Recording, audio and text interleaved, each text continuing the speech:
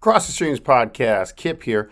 I know it's been a while, probably a month at least, but I told you in between the end of season 5 and the official launch of season 6, which will probably be March, April, I was going to have some time for some one-offs, depending on how the season was going here for my men's basketball team. But so I apologize, but also I told you so. Anyway, today's the launch of a brand new segment. And you guys are familiar with our Calling Men In segments, with our Listen Up segments, with our Dishing on the Drives. I've got a new one that I'm going to unveil today. That'll be kind of a mini launch, not of season 6, but of that particular segment, which I think is going to flow well with stuff I'm passionate about, but also some stuff we've always done on the podcast, which is hopefully make you think about how different things relate to one another. Hence, Cross the Streams. But before we get to that, shameless plug. For those of you that know me, you know I've been about the last 2 years almost now. I've launched my own business called Teams of Men. And Teams of Men we exist to help coaches create, execute, and assess impactful curriculum that forces their players to regularly mirror train. Meaning, look in the mirror, examine the why, the what, who taught me of their manhood. And based upon those beliefs, what actions have they taken as men across their lives? And have they harmed others in those beliefs? And what are they willing to unlearn, marry into, buy into, etc.? It coincides with what I've always done with the character development with my team here. But it's something I'm helping with schools and players and coaches across the country of all sports, not just basketball. So shameless plug, we're on TikTok now. At Teams of Men on TikTok. Try to give about 7 to 10 posts a week. A lot of it is just my face talking about stuff, but I think the TikTok platform is great because it's quick, but it's also you can get a lot of heavy impact early, and hopefully people leave thinking about topics that are on my head that we typically try to generate to help coaches think about things. So if you're a coach listening to this and you've enjoyed some of the stuff that we do on the podcast, head on over to at Teams of Men on TikTok and check out that content as well. An example of that before we jump into the next segment, I just talked about on there the NBA trade deadline. And as a fan, right, you see the moving pieces, you see points per game and PER efficiency trading from one side to the other. And I think you'll hear this in your rooms of your players, especially if you're a basketball coach or if it's trade deadline for baseball or football, depending on those seasons. You'll hear your players talking the same way you might with your buddies. Oh, that person's going to be fine. That's a $2 million trade exemption, blah, blah, blah. And what gets lost in there is the humanity. And we expect these players, no matter who they are and where they're at, to just be, it's all part of the business. We like to go to that sad movie trope of it's not personal, it's business. Well, that removes humanity, and everything we're talking about deals with humans. So I really wanted to bring up, and it's an easy one for coaches to talk about in their team rooms or their film rooms this week, is, hey, X player from this team just got traded. Take away the basketball part. What is the impact of a trade on a human being? And don't tell me that, well, coach, he's got millions, he's going to be fine. Money doesn't buy happiness. And money doesn't change the fact that you might have a family, you might have a partner, you might have kids, you're uprooting all those things. And even if you can move from mansion to mansion, that doesn't change the emotional attachment, the withdrawal you might have from uplifting and completely changing your life and your routine. And as a human being in the team room, you have friends on the team. You can go out and shoot and play basketball for 40 minutes in a different jersey.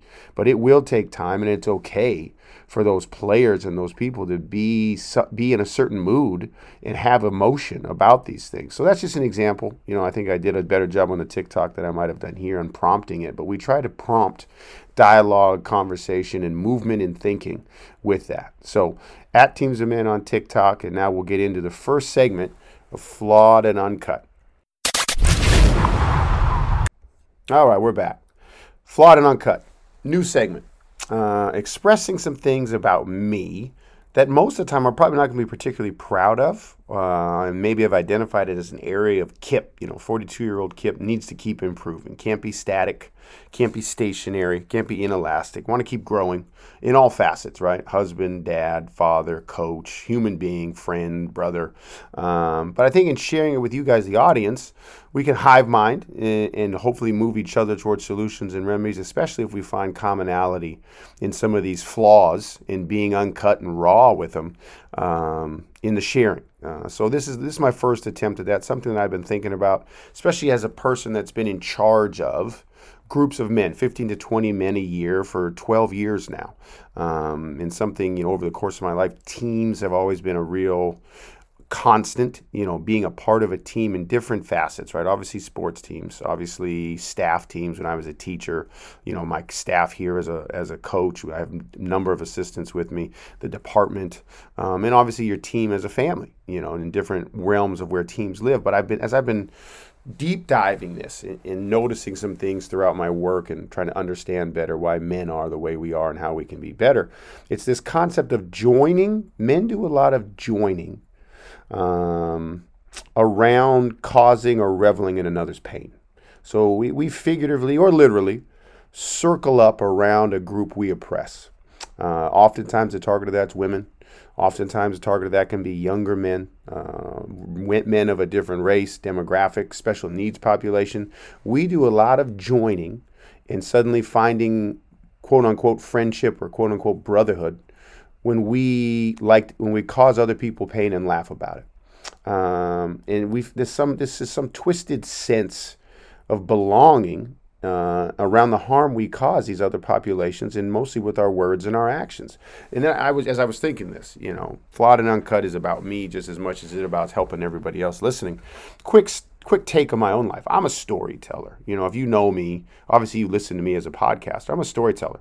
Been lucky enough to be blessed with a pretty sharp memory and the gift of adding just the right amount of embellishment. My wife right now is like, the right amount, too much amount, she's probably saying, to keep historical accounts of things that I've experienced with people alive. And I do it with humor. And it's, in gatherings, people, I'm lucky enough people listen to me tell stories. But as I've done some mirror training myself, I look back on the beginnings. Where did this start? Of my ability to hold sway with a group with my words. Before I had the whistle, right, in the title / power of coach where my guys have to listen to me, or before I was a parent and while they're under my roof, right, my kids got to listen to me.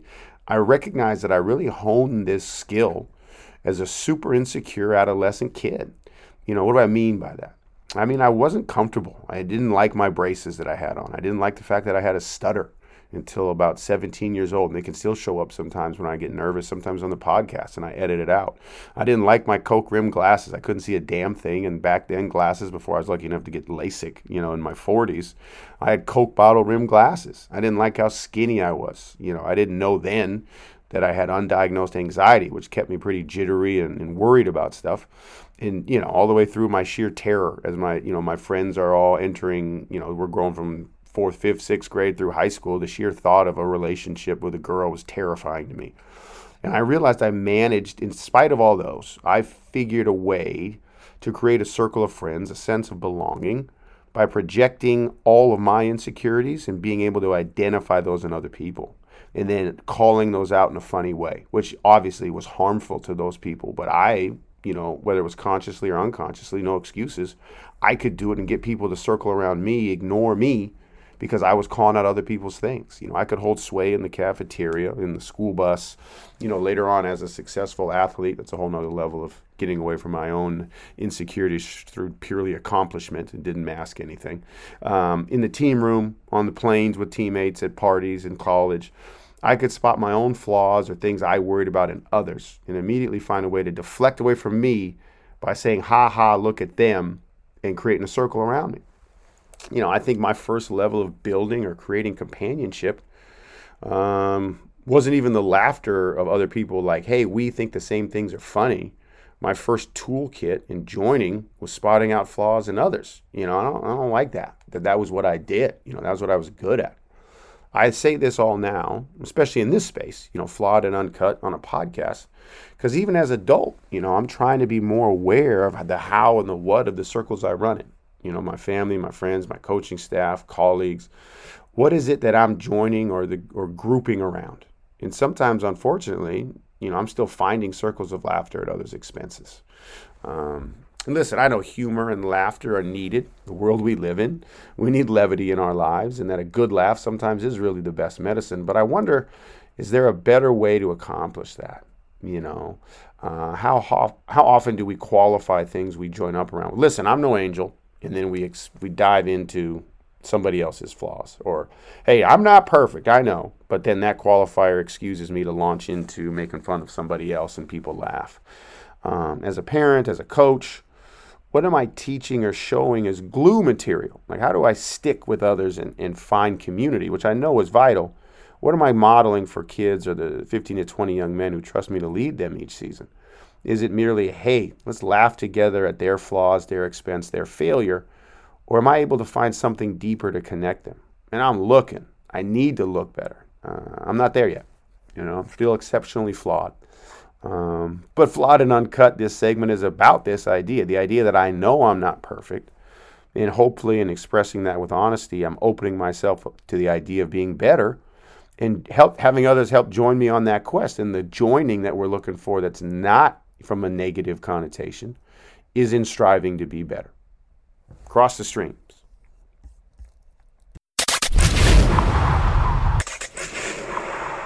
Content reminder. The opinions expressed on today's episode are those of the host and guests alone and should not be viewed as reflective of the opinions of the institutions or employers of the host and guests.